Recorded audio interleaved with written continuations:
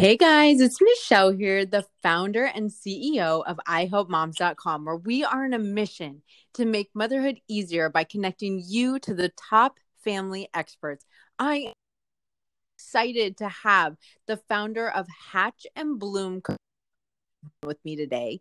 She's a certified licensed mental health counselor, and we are really going to talk about balancing it all, literally balancing it all, homeschooling, working, house care, you name it. Moms are doing absolutely everything right now. And we want to talk about two really specific things that keep coming up.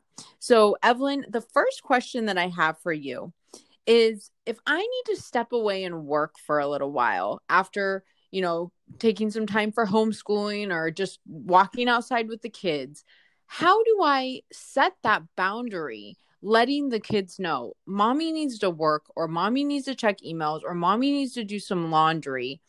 Can you go do XYZ? How do we do that without it erupting or pushing away our children? Okay, well, Michelle, that's a great question. It is very important, and I think you hit the nail on the head there because it is very important to set boundaries for all sorts of reasons, right? So it's important, one, for your own self-care, for your own ability to be able to do the things you need to take care of, and you are also modeling this for your children, that we set boundaries around the things that need to be done and around, taking space.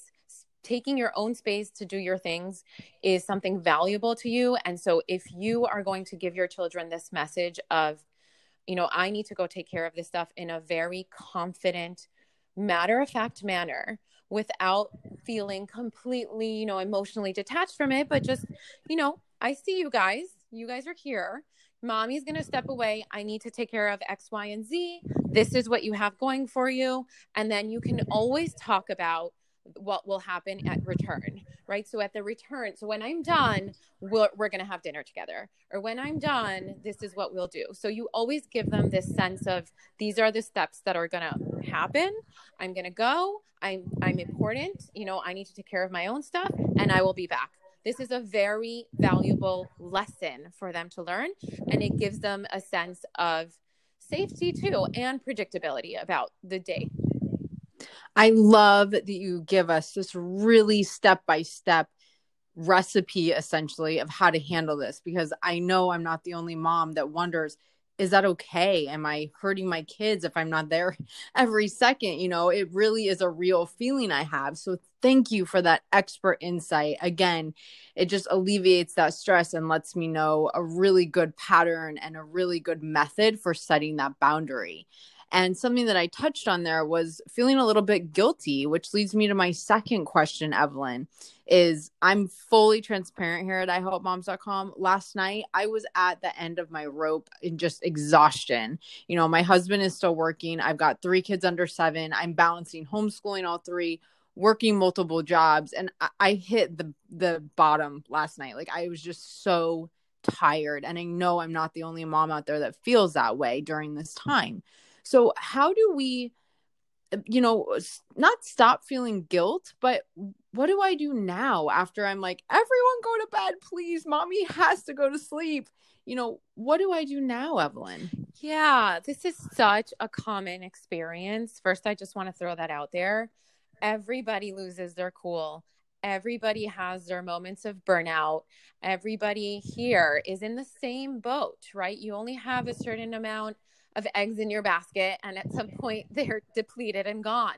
So it is normal for you not to have the most intentional, perfect response every time to your child, right? It is normal to lose your patience and sometimes react without consciously even doing so. This is like when we get into biological terms, this is reaction that's coming out of, we're in our nervous system already. We're reacting out of our stress response.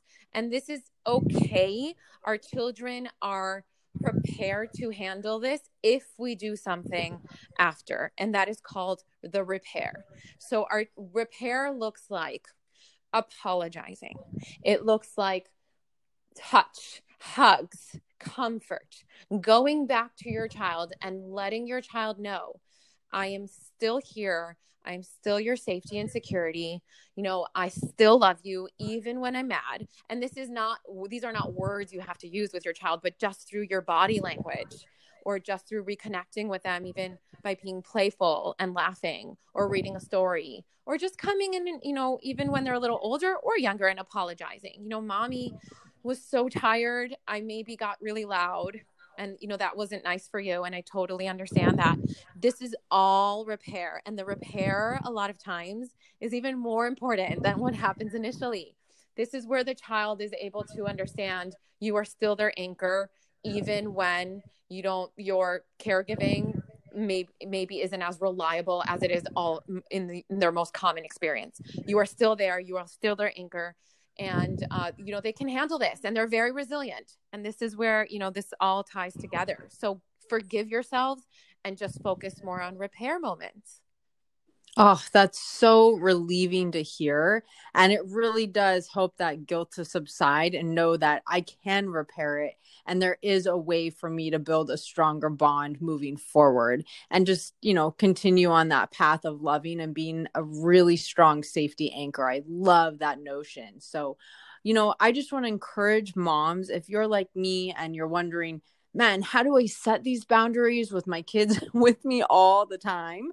And how do I, not stop feeling mom guilt, but better manage being overtired and looking at how can I repair? How can I create a better bond for my family during this pandemic and moving forward? I really encourage you.